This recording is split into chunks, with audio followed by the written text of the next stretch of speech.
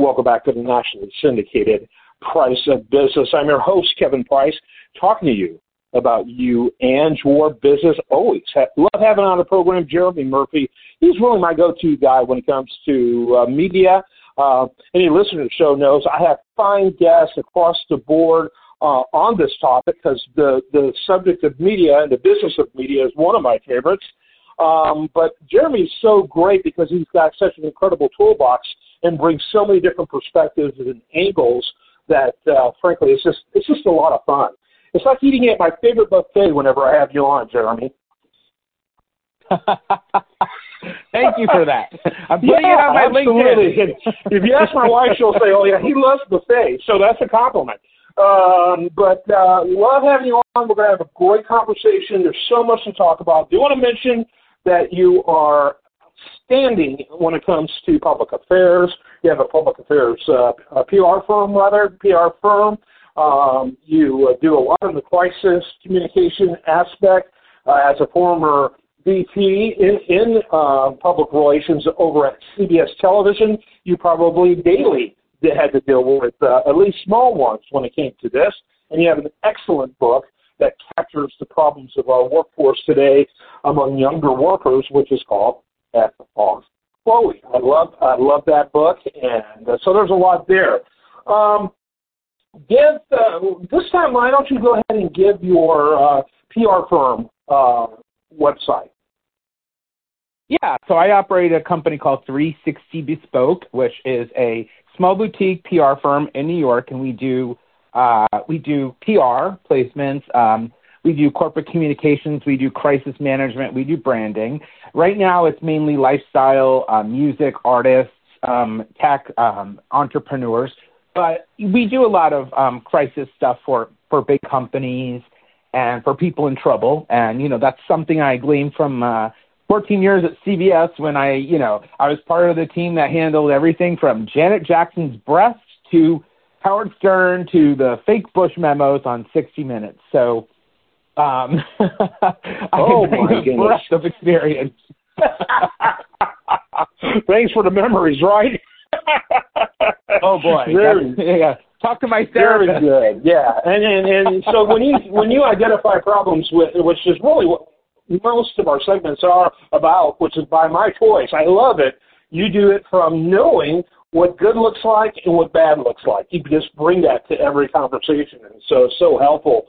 And what I love, no one's, I'm sure, is listening to us, right? Clearly by what we're seeing in terms of who can change things, because they keep doing the same mistakes no matter what advice you give that I think is sage. Yeah, I mean, we're talking about Nikki Haley and Trump today, and the one thing that I keep slapping my head on is why the Haley campaign raised expectations for this, and they kept saying this is their firewall. This is going to keep her in the race, when you should lower expectations. Yeah. Because then it's not a shock. And every headline was, Trump, pounds Haley, and now questions of her, she's out. They should have downplayed that. Instead, They made it like she's going to win, and she didn't, and now she looks like a loser. Had they downplayed it, they could have said, she predicted this, she's got a long-term strategy, whatnot. But no one ever listens to the PR people. Yeah, so what she should have been saying is that be mindful of the fact that essentially I'm running against an incumbent. And that does carry a lot of weight. Exactly. And then she should have said, we're hopeful for 25%, which was way lower than what the polling would show. And then she came out with 40. We blew it away. If I were Trump, I'd be nervous by what I did. That's what she could do. Instead, it looks like. And by the way, the Koch brothers have are no longer to send funding to her super PAC.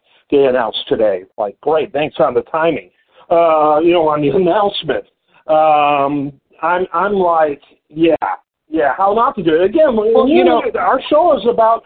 Our segments are about the sophomoric attitudes that are pervasive in media among those who have to deal with the media when it's more dangerous now than ever. Well, it reminded me of '92 when Clinton was running, and everybody expected him to lose New Hampshire to Paul Tsongas. And Clinton, they lowered expectations. They basically said, yeah, we're going to take a whooping. And then he got in third place, and they called him the comeback kid because they lowered the expectations so much that when he scored third, the media called him the comeback kid. That is how you do it. Haley needs a James Carville, a Stephanopoulos, who knows how to play the media. And unfortunately, South Carolina was her firewall. This is going to keep her in the race. And now people are calling for her to leave. And I don't think she should. I think she should find a deep-pocketed billionaire to keep her in the race, because she will take votes from Trump, because there are a lot of Republicans who don't want to vote for Trump, but they don't want to vote for Biden. So there's a third option. Nikki Haley is palatable. She's someone I think Democrats and Republicans would prefer either than these two candidates. So stay in the race, Nikki.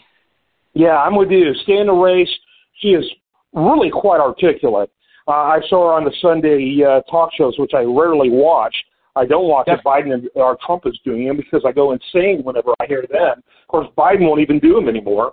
But she was so articulate, so forceful. She brings an incredible resume with her background as both a successful governor and foreign policy experience, which in spite of 4 years as president, Trump acts like he has zero. I mean, she brings so much to this race, and for the longest time, I looked at her as a consolation prize. But because look what else we have to deal with here. But the more I hear her, the more I see her, the more sense she makes.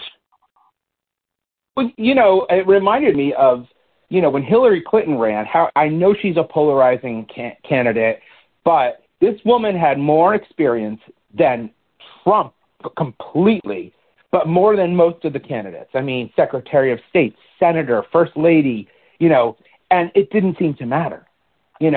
So with Trump, it did not seem to matter. And so I think that's the thing with Nikki is no one's looking at her background. No one's looking at her experience. Now, I've seen every media report. Very few of them reference her time as the ambassador or the, to the UN, her work with the UN. No one references that. And the world was on fire, and she did a pretty decent job. But she did a really good job considering her boss, who she had to represent a country with a boss who really thought that the United States is all that mattered. She navigated those waters really well when you factor that. But no one's mentioning that. No one's mentioning that in these reports, and that again is her communications team. They're not stressing her executive experience. And that's the problem. I mean, if people really understood the depth and breadth of this woman's experience, she runs circles around Trump. And both literally and figuratively. Yeah. Well, she's busy at McDonald's. He doesn't run.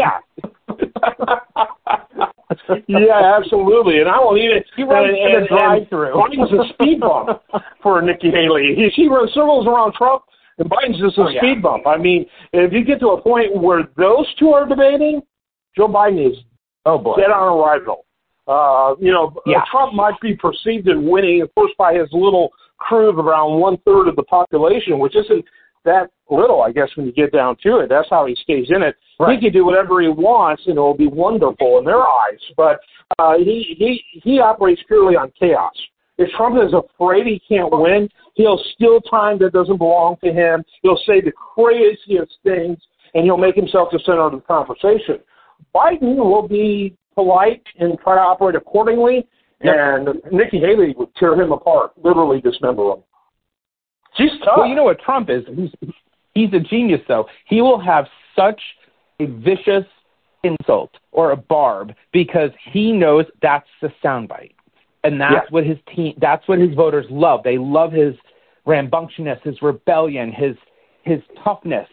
And so he'll just throw it in like, he could be trounced on public policy and U.S. position. I mean, the man is practically illiterate, but he knows how to steal the media. He knows how to get the soundbite. And so that's what he does. You know, when Megyn Kelly asked him that question about calling women pigs, when he said only Rosie O'Donnell, that's what got every soundbite.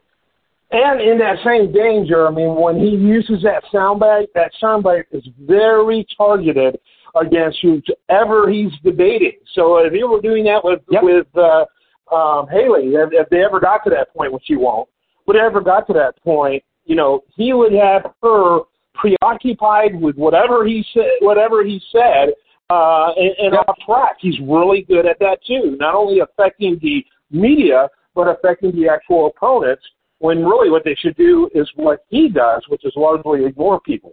And he uses it to great effect.